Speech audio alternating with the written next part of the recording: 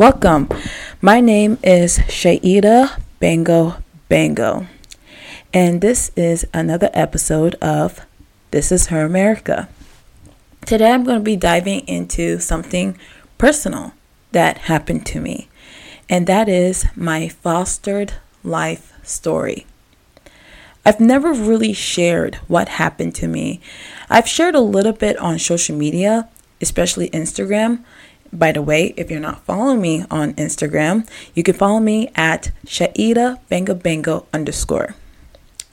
I've shared quite a few times about being raised in the foster care system, but I've never really shared my story. And this is the first time that I'm actually really diving into my life growing up in Gaithersburg, Maryland, growing up with a single mother and how hard that was, and into my life going through foster care, going through kinship, and then eventually making my way out by aging outside of the system and trying to become the independent, responsible woman that you all know today. It's been quite the journey, and it's not have been an easy road to take. But I feel empowered by sharing my story, because I know that I am not alone in my experience. I know I have plenty of peers, plenty of friends who have walked a similar path that I have walked, and I want to take this time to just be open to shed some light on issues that go on in the foster care system. Because in this day and age, you see more and more situations of people coming out of broken homes. And as a conservative, as someone who's vocalized about being pro-family, about being pro the nuclear family, it is so important for children to grow up in a healthy and happy environment with adults, necessarily a mom and a dad, that form a very strong relationship and form a very strong foundation where they can grow well spiritually, emotionally, physically, developmentally, fundamentally. It's just so important. And today, as I share my story, it's just going to enlighten what needs to be done more in this world and what we could be doing more for children who are already vulnerable. This is my fostered life story. In this episode, as I dive into my story, I'm going to use fake names to cover up the identities of some of the adults that played a significant role in my life, especially during the foster care years, because I just want to protect everybody's privacy and not give clues to who they are or where they are. So let's get into it. In March of 2000, I was born to a single mother. My dad was pretty much an absentee father. He wasn't involved for most of my life. He may have been a little bit more involved in the first couple of months, maybe up to the first year of my life, but pretty much an absentee father. And there are moments where he does come in the picture periodically throughout my life. So let's just say that the relationship that I have with my dad is pretty scarce, especially today. When I was born, my mom and dad were not together.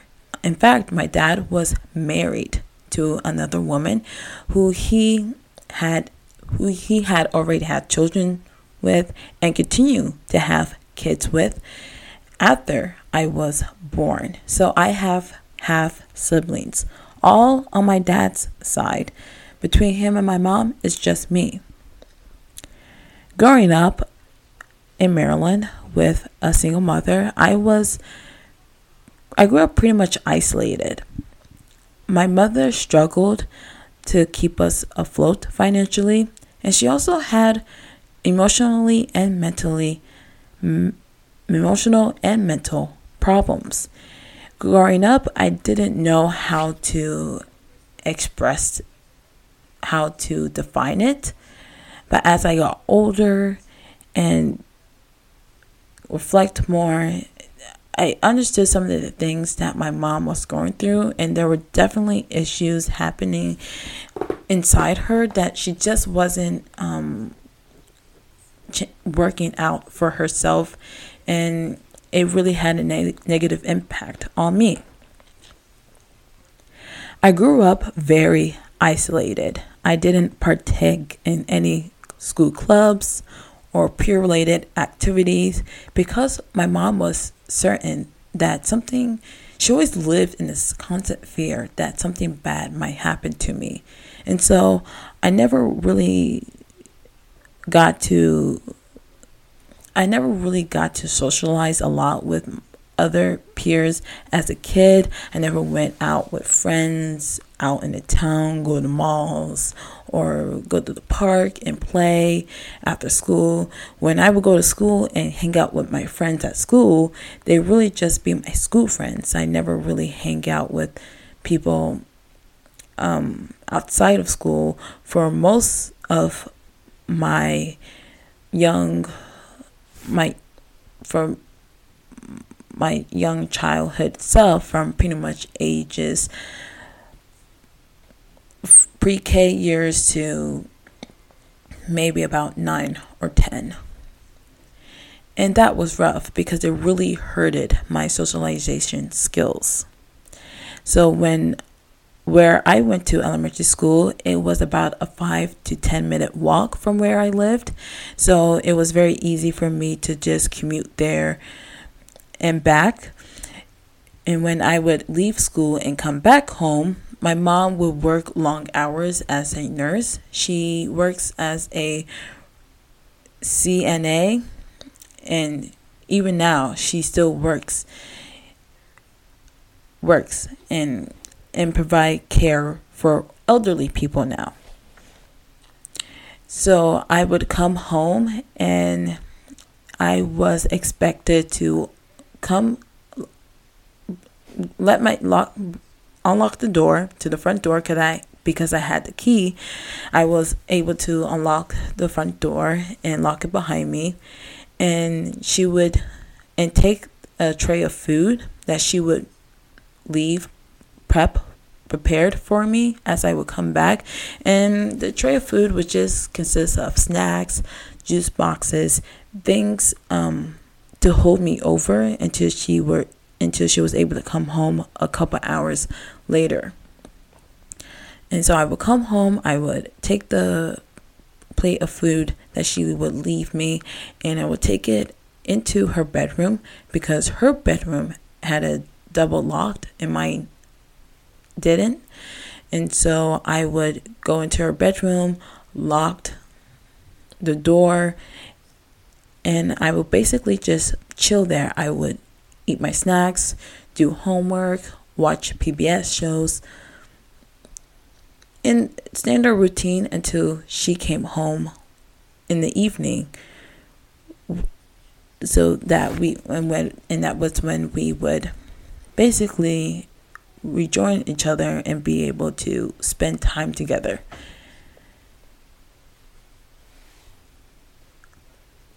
My mother was physically and emotionally abusive towards me.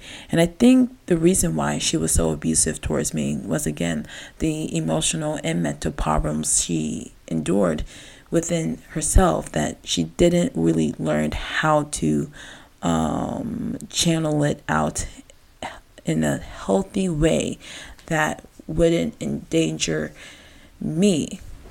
as a child, or even herself. And some of the ways that she was physically abusive towards me is how she would discipline me when I would misbehave or do something that was bad. She would beat me with flip-flops, spoons, even cords, even like electric cords that you use to plug in your electric devices. She would use to beat me, and she would leave bruises and things and it was just awful. I just have very real and very traumatic memories of her just beating me as a child. I tried to get my school counselor involved and tried to tell her about what the situation was. I thought, looking back, for the most part, that my school counselor was kind of dismissive of the issue. Maybe because she talked to my mom and my mom was able to explain it down, and it almost like she kind of took her side. And I just felt unheard. I just felt that nobody was taking my issues seriously. Because as a kid, I just felt unsure whether my mom really cared about me or loved me during that time. One day, my mom got a phone call, and it was from school, and she got really upset. She got so upset that when I came home from school that day, she got aggressive with me and decided to throw me out of the house. Just kicked her 9-year-old child outside the home. And I had nowhere to go. But this was how I remember it took place after school, because I came home.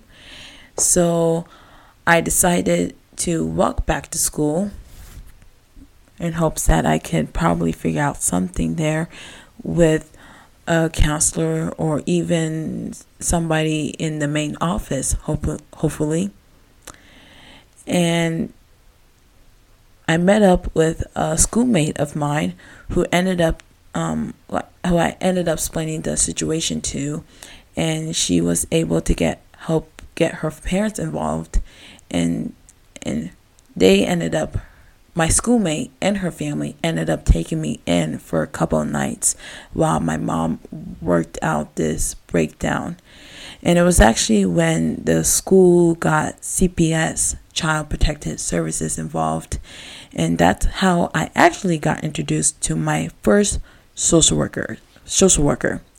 During my entire time in the foster care system, I had 2 social workers, and my first social worker, who I will call Miss Val, will remain being my social worker or on my case, and from the time that I met her, which was 9/10 to 16 years old. So she was with me for majority of my time in the foster care system. My dad, this was also during the time when my dad briefly came into the picture, and he took me in for a while and was able to support me. However, his family didn't take a liking to me being there because they thought that meant trouble was coming from my mother. In fact, my stepmother, who was my dad's wife, and my older half-brother spoke to him about my presence may be causing a disturbance, because that might bring drama from my mother. My mother may have come and caused issues for them. And she did. And so what essentially happened is they gave him an ultimatum. Either he either had to move me out of the house, or they were going to handle things their way. And my father ended up placing me out of the home, and with my maternal aunt, who's my mother's sister, whom I should call her Aunt Elaine, and my uncle John. And together, my Aunt Elaine and Uncle John, they were a strong, faithful couple. They had a great church community. And in fact, years later, as I came back to them as a older teenager, as I continue to explain on the story, it will all make sense eventually. As I would come back to them as a teenager, there was a time where after foster care, I would come back to them as an older teenager. Yes. I ended up studying in the church studying the Bible in the church there, and become a disciple and a daughter of Christ. So I went from being with my dad at age 10. And at age 10, it was also when I was officially placed out of my mom's home. And it would be the last time I would ever be there. I would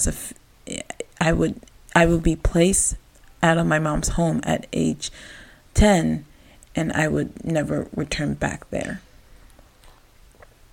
So I was with my dad for a short amount of time, and now I was living with my aunt. I was going into I was finishing up 4th grade and going to 5th grade. And in fact, I had to change schools prior to going to 5th grade. So from age 10 to 11, I was living with my maternal aunt Elaine and Uncle John and my cousin, the daughter the only child that they ever had. And life was pretty much normal. I would go to school. My cousin, who was a few years older, would go to her school, which she already went to middle school at this time. We would go to church. We would partake in family activities, and we would go to summer camps, and things would be pretty normal. However, my mother didn't like that my maternal aunt Elaine had taken me under her wings and had me in her home and was practically raising me. And so there was friction between them.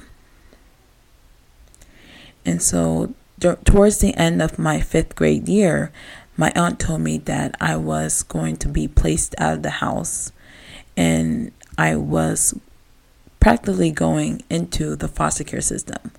Miss Val, my social worker, who I had issues with my social worker Val and how she chose to handle some of the issues that came up in my case throughout my time in the foster care system. There were times when she would have her moments and she would really step up as a social worker, but there were times where she gravely failed me. And to this day, I'm not really sure how it is possible that the Department of Social Services is able to overlook some of the things that she has done and has failed to do as a social worker, as someone whose job is literally to protect children from any sense of danger or unsafety. My Aunt Elaine told me that I was going to be moving out at the end of my 5th grade year, and that I was going to live in my first foster home.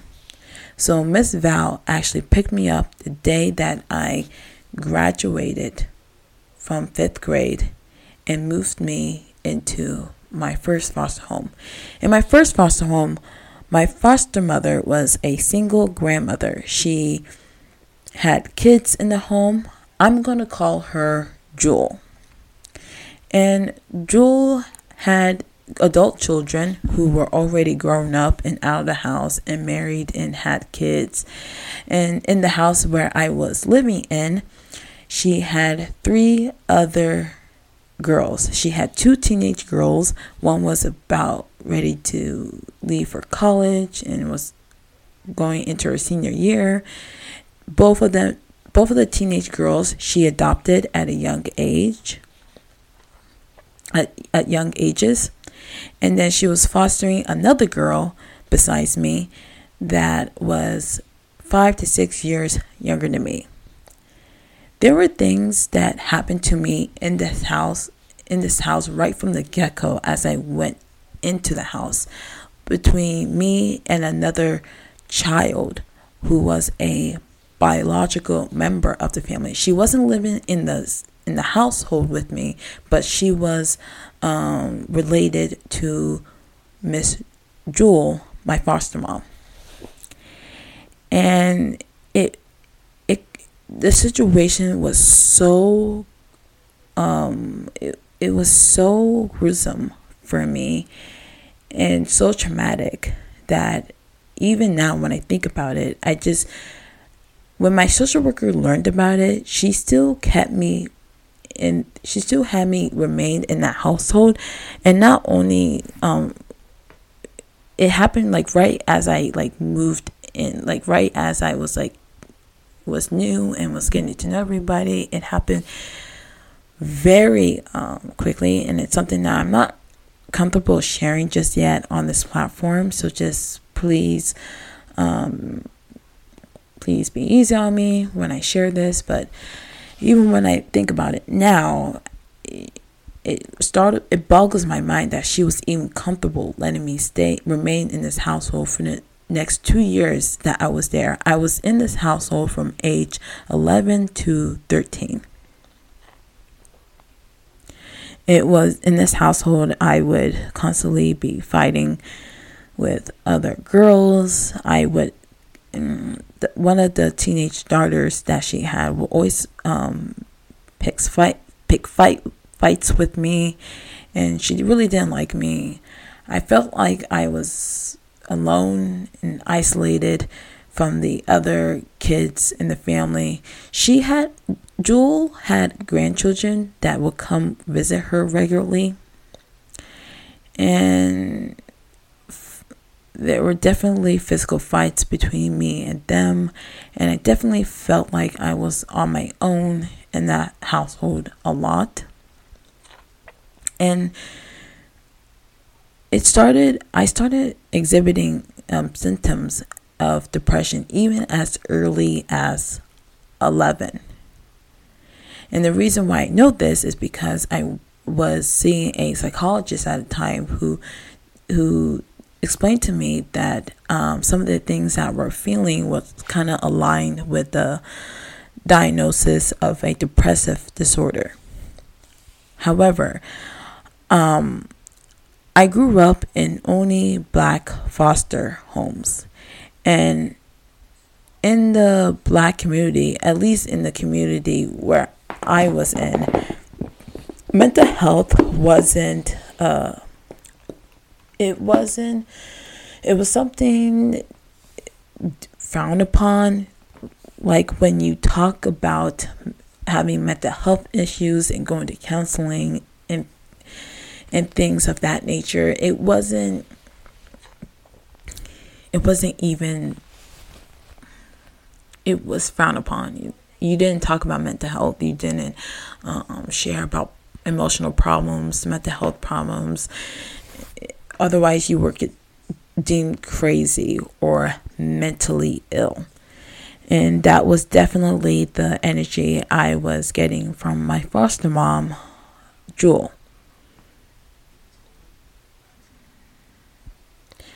And so she just wasn't somebody that could be there for me emotionally or mentally. It was also in this first foster home I was introduced to the CASA program. And in case you don't know what the CASA program is. It's a volunteer program where adults can, if you're thinking about getting involved in the foster care system, this might be a good way to go about it. You basically volunteer time to help mentor or guide a foster child. And you basically they will assign you to a case, and you'll be able to learn more about the foster child that you're being assigned to, and you're able to visit them and take them places and have fun, and basically like take the ache and the sting of being a foster kid for one moment. I had two casas. My first casa was an elderly woman who I really liked and really enjoyed spending time with. When she was my casa, she would pick me up regularly after school when I would come home, and take me to Burger King, and we would get smoothies, and she would bring snacks, and we would play board games and so on and so forth. But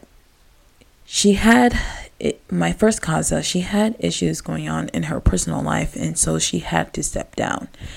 And then that led to my second casa, who ended up staying with me not only throughout my whole time in the foster care system, but even afterwards, as I age out, even we still are connected even to this day. She has her whole own life. She lives outside the country now. She has a family.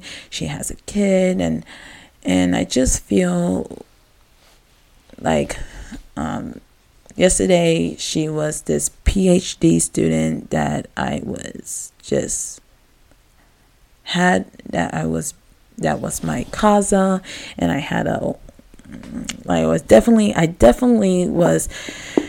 I had a wall. I built such a guard against her because I had such an issue with trust and trusting adults, because as an early age, I was already failed by so many adults at this point that it just became hopeless for me.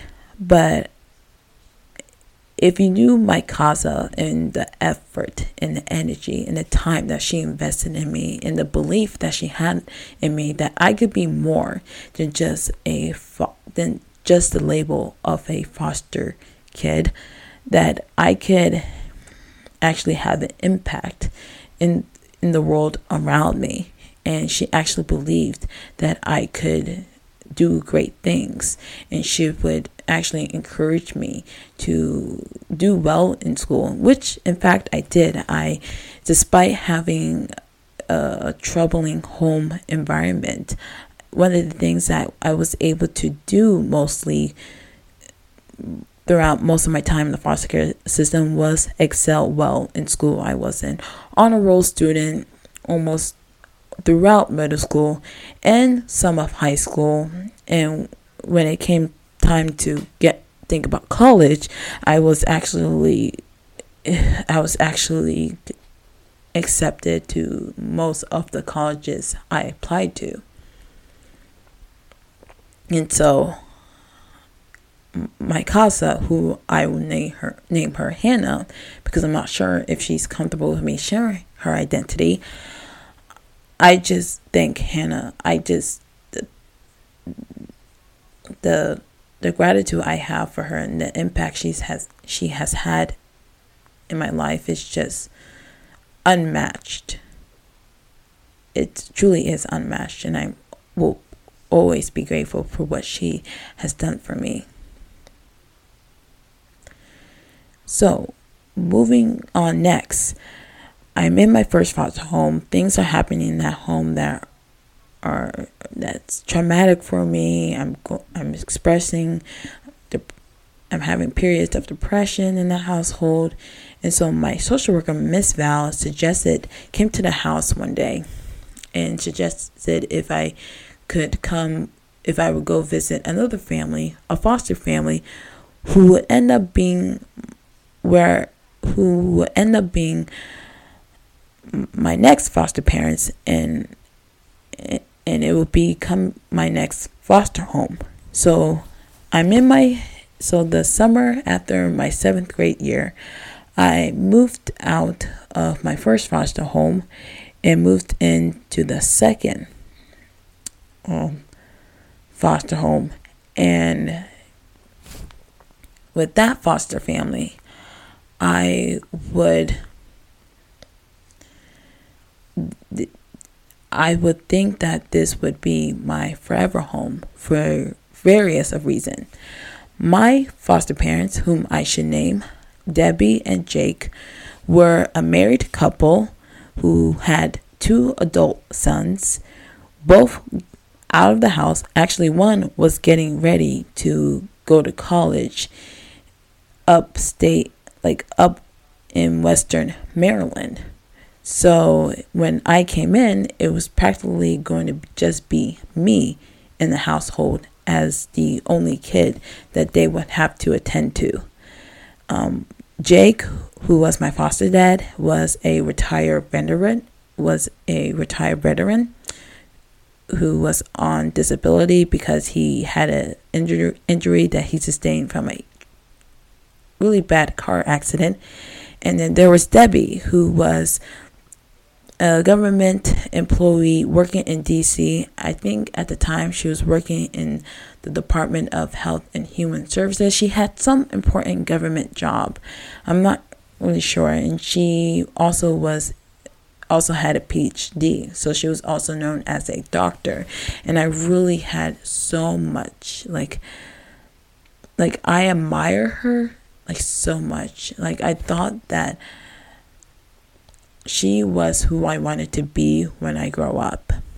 So going into this home, I thought they knew from the get-go that I was a really good student. So they challenged me to keep up with my good grades as I finish up middle school.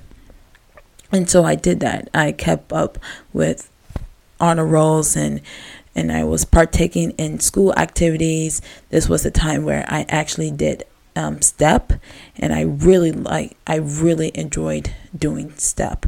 I was also doing soccer, and I was becoming more and more of a teenager. I was able to hang out with friends outside of school and feel like a teenager for the first time in my life. I feel like a teenager. I feel like a kid. I feel like a kid doing kid things. And I was in an environment where I was allowed to do that.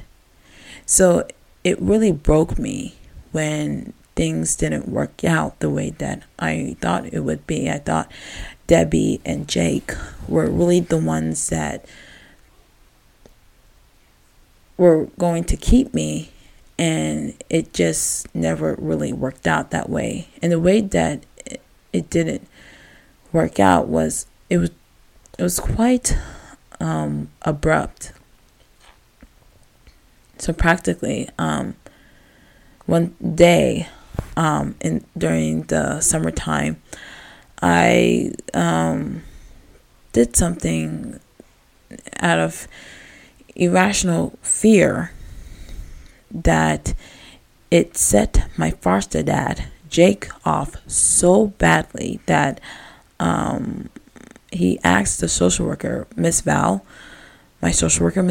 if I could be removed from the home.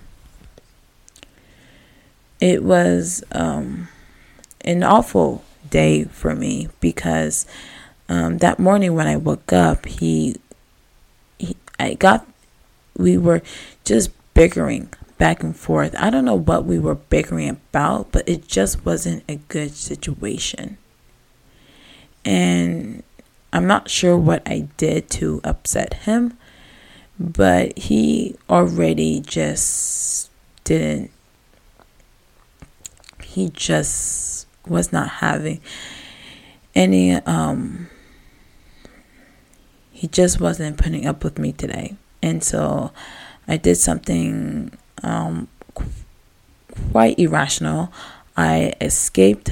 I I escaped out of my bedroom window, which I climbed out of, and walked almost 2 miles down to a nearby food market, where I would then get a hold of a phone and call my social worker. And that day, my social worker came to pick me up and told me that I was being asked to leave. And from there, I would go into recip care. And for those of you guys who don't know what recip care is, in the foster care system, when children need to be who need to be placed in emergency, there are foster parents who are willing to provide short-term care, which means that instead of being there long-term, you will only be there for a few weeks, a couple of days, or even a few months. The whole point of recip care it is very short-term. It is not something that necessarily needs to be prolonged. So there are foster parents out there who just provide recip care, which means they only to provide care for children and only in emergent situations. And so I was staying in a recip care environment for a couple of days with an elderly woman and her daughter. And this takes me to my next foster home. My second foster home, I was only there from ages 13 to 14 because I was finishing up I was there for only my 8th grade year. And my next foster home, I was only there for 14 through 16. And I feel like this is probably one of the most troubling situations that I ever encountered in my entire foster care life up to this point. And so I'm going to be right back. I'm going to take a little pause right here and just gather my thoughts real quick before I share more.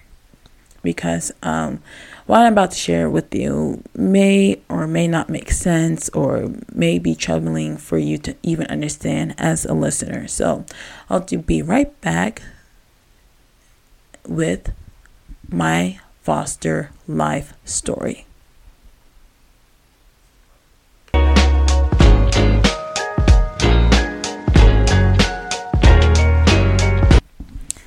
Okay, so we're at my third foster home. My foster parent is a single mother. Her name is, I'm going to call her Mary Ann. Mary Ann had by the time I was coming into her home, she has 2 adult sons. One was out of the house. The other was living at home, but he was mainly independent and had his own space and even paid rent, from what I understood. She also had 2 teenage daughters. The oldest one was getting ready to leave for college in Upper West Maryland, and her oldest daughter, who she adopted when she was a young age, a very young girl.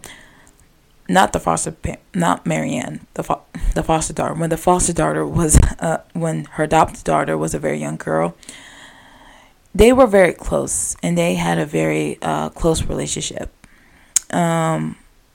When I was in the home, their relationship grew apart, and it was probably very heartbreaking. I didn't really understand much. But there was this idea that was at the time when when I was in the home, their relationship fell apart. There was this idea that I had something to do with it, that I had something to do with worsening of their relationship.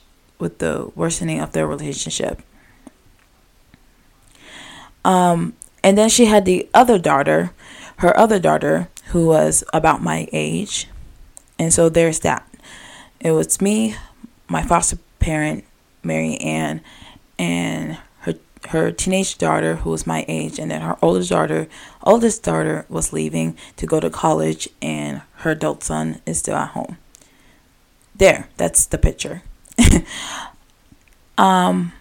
In the beginning, we got along pretty great. It was fine. She saw that I was a really good student and really encouraged me to keep up with my grades. And I just joined sports. I tried to join sports. I did extracurricular activities. I really dived into forensics. If you guys don't know what the forensics club is, it's basically a speech club where you take different experts from books, plays, movies, songs, poems, whatever, and you basically reenact them as like a speaker and try to use different tones and really like just try to like use different tones and emotions to really move your audience. It was really good. It's really impactful. I really encourage everybody, if you can, to do forensics or do speech club, a certain speech club at your school if you offer it. Anyways, I was doing that. I was doing schoolwork and there's that. At this time, I was severely struggling in my mental health. I had suicidal ideation. I was going to counseling. I was also undergoing psych evals where I would express to the person who was administrating my psych evals. I'm not sure, looking back, if it was a counselor, like such as somebody with a psychology background, or if it was a social worker. Like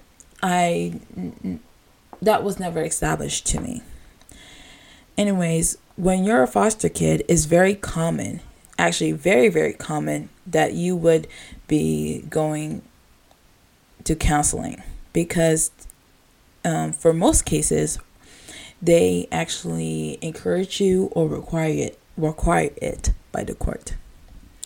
My foster parent, Mary Ann, was very much on the anti-mental health train, especially since she practically was probably influenced by community, especially in the Black community, where conversations surrounding mental health, mental illness, medication, counseling, it's all connected to the idea that you must be somewhat crazy. And as a teenage girl going through the system, she would put this idea on me that if I didn't act straight or act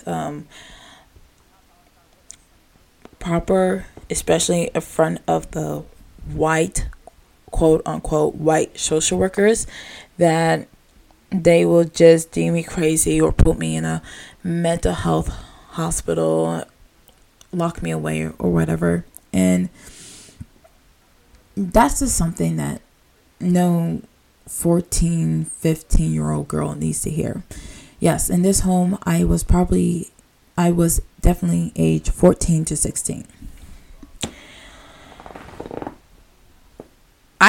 Looking back, I'm not sure how I made it in this, how I survived 2 years in this home, because my foster mom was brutally and even emotionally abusive. I mean, she would definitely say things to me to definitely get under my skin. But not only that, she would definitely talk down to me, ridicule me in front of other people, humiliate me, because she felt like she had that power. In the local foster care community that in the local foster care community where I grew up in the foster care system, she had the reputation of being one of the better foster parents, or like one of the best foster parents in the area, because of how many kids she would foster throughout her home. She would always tell me that I was one of the worst kids out of 50 or so that she has had fostered. Like one of the worst difficult kids that she's ever had because of the mental health issues and even all the issues that I probably gave her while I was in her home. And not only that, she was also at a later point while I was in a home, she would take in a foster baby, and she would also get married during this time. When I was in our home, she met a guy and got married to a couple months later, but that's not significant to the story. So she's juggling a lot of things. She's juggling motherhood and foster parenting, being a mother to her teenage daughter who was still living at home while the oldest one was away. The oldest daughter, who she adopted, was away at college. And then she's a full-time employee at a school. She worked at a local school as a school nurse.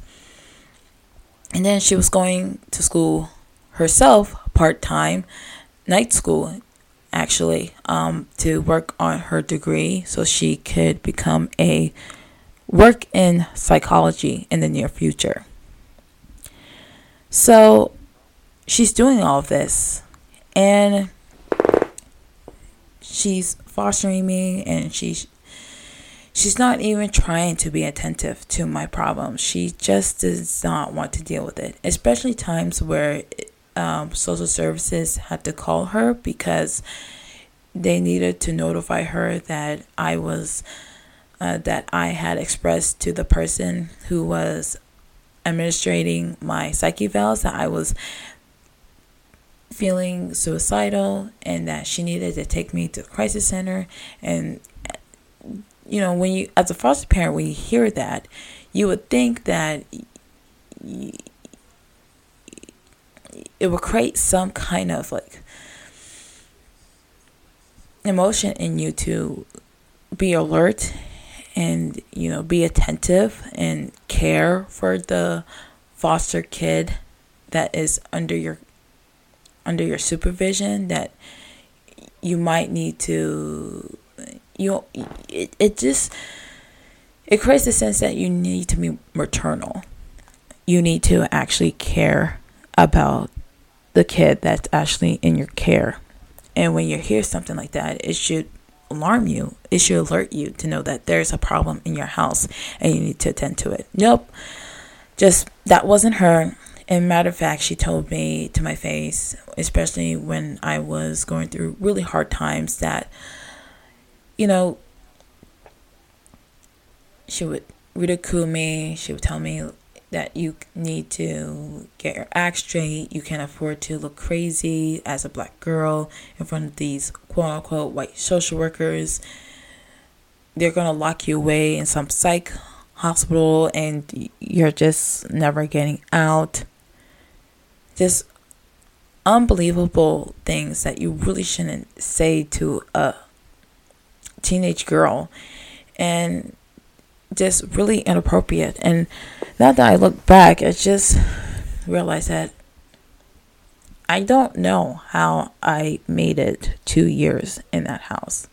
I've eventually ended up leaving because my maternal aunt came back in the picture, and this is the same aunt that I talked about in the earlier side of this episode. My Aunt Elaine and Uncle John, they came into the picture, and they decided to bring me back into the house after years of going through the foster care system because nothing was really working out for me, these foster homes. And it's almost a it's almost like I'm making a circle, going back to the first people that I thought I was safe with, that I thought would never give up with me, and now I'm just expected to just be here and stay with them. And at this point, my struggles still persist. I still struggle with depression. I'm still going to counseling for it, and I'm at a new school and I had to switch schools at a time where roughly at the beginning of 11th grade, because where I was going to school and from my aunt's place, like the bus route was basically non-existent, and my aunt wasn't willing to drive me back and forth to school every day for the next, 2 years, I guess. So there was no other choice but to switch schools. And the school that the high school that I ended up going to was the one I ended up graduating from, which was John F. Kennedy. And I just feel so beaten down. I felt so beaten down by the foster care system. I felt so beaten down by my foster parent, Mary Ann, who treated me horribly, emotionally, fundamentally, spiritually. The immense abuse that this woman put me through, she was just probably better off just hitting me, right? Like physical abuse, it taught me that physical and emotional abuse, they could sometimes be so intertwined that sometimes it doesn't feel like one could be worse than the other.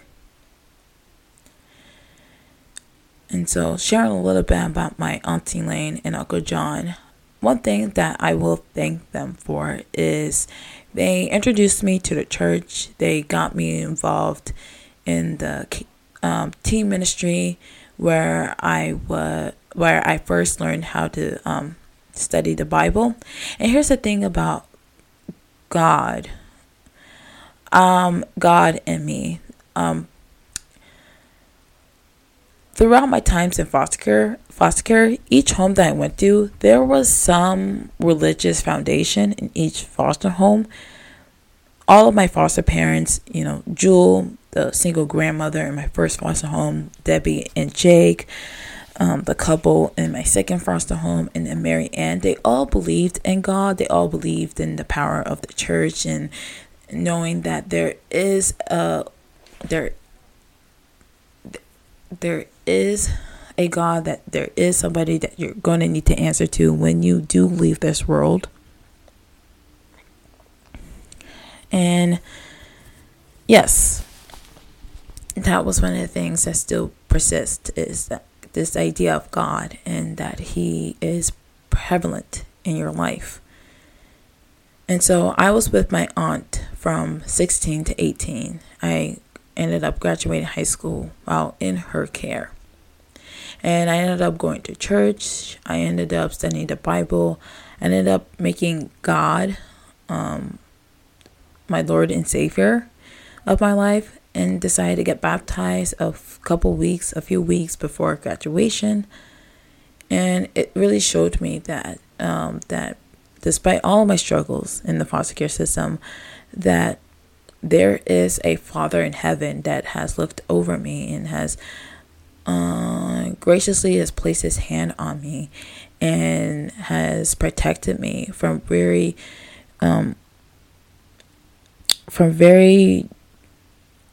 grueling situations, and has loved me despite all of my mistakes and flaws and all the bad things I've done. That He looks at me and He thinks, and He sees that I'm His daughter, and there's nothing that could really change that. And so from 18 to 21, I get ready to leave for college. I went to college for a short time, before taking a break. And I ended up aging out of the foster care system at 21 because in the state of Maryland, there's this thing, there is the extension of foster care. In some states, you age out of foster care right at 18 because that's when you become a legal adult. In other states, Maryland is one of them. You can age out at 21 because they have programs and they call it the extension of foster care. I forgot what they call it. It's something about independent living. You're an adult, but you're not ready to age out. And there is some debates about whether or not if foster children what is a good age to be aged out of the foster care system. And in my opinion, it's all really difficult. It's all really muddy, and there can't be some governmental some governmental ban on it that says, okay, this is the exact age that that foster children need to be leaving the system. Like, this is when they officially should age out. I think it's too murky, it's too complicated, and you can't really put a time limit or even an age limit on it. But I think that's going to be all saved for another episode. So what has the foster care been growing? Let me start this over again. What has being in foster care has taught me?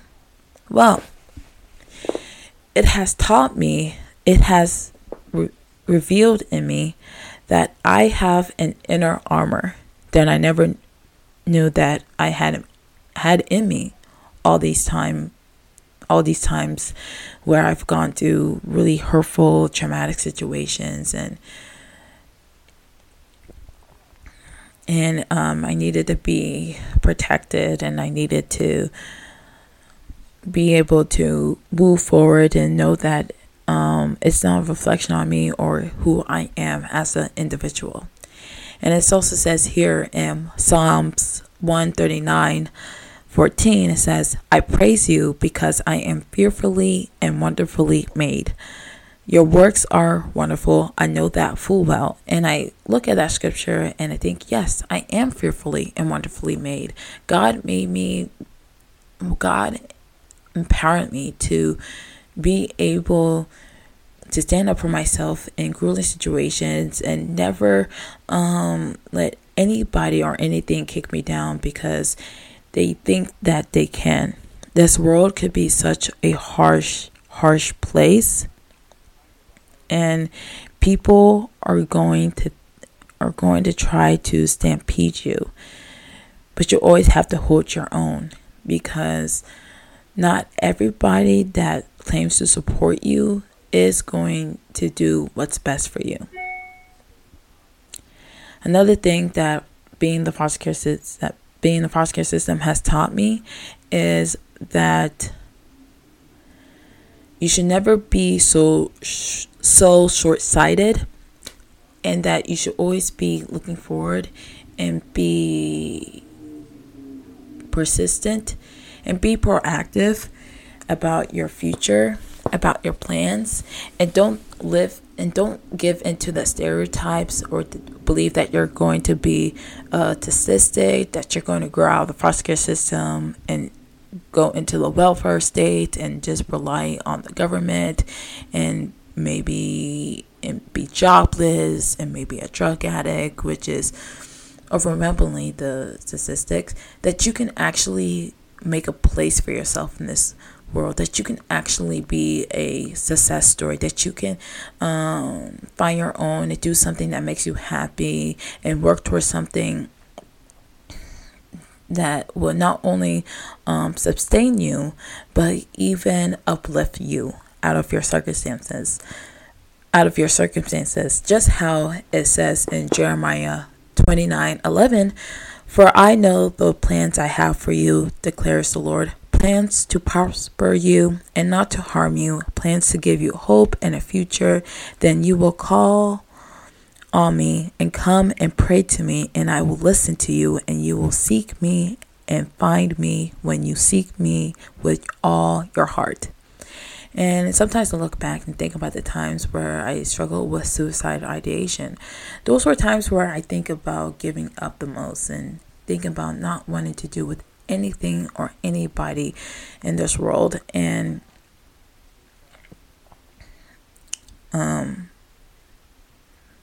that was really hard for me. It was really hard because I felt that God kind of casted me out a little bit, and that I was just not good for anything, when all of that is just such an extreme lie. And it's a lie that the world feeds us, that we are nothing, that we that even when you come from a system that disenfranchise you so much, like the foster care system, you are made to feel that you are nothing and that you have nothing, when in fact you have everything. You can have just about everything and anything that you want, and that you have a place in the kingdom, that you have a place with God. Like, God mapped out your life for you. He wrote down everything that happened to you. He's already has had your story written down before you even go to the next chapter. And he knows what your future has in store for you. And it's a beautiful one. And I believe that regardless of the challenges and struggles, God has something better planned for you. That it's just all for nothing. That it's all not just helpless. And I think in the foster care system, it's really, especially when you read stories of kids going through foster home after foster home, aging out with nothing, and then something happens and they're able to buy their first home,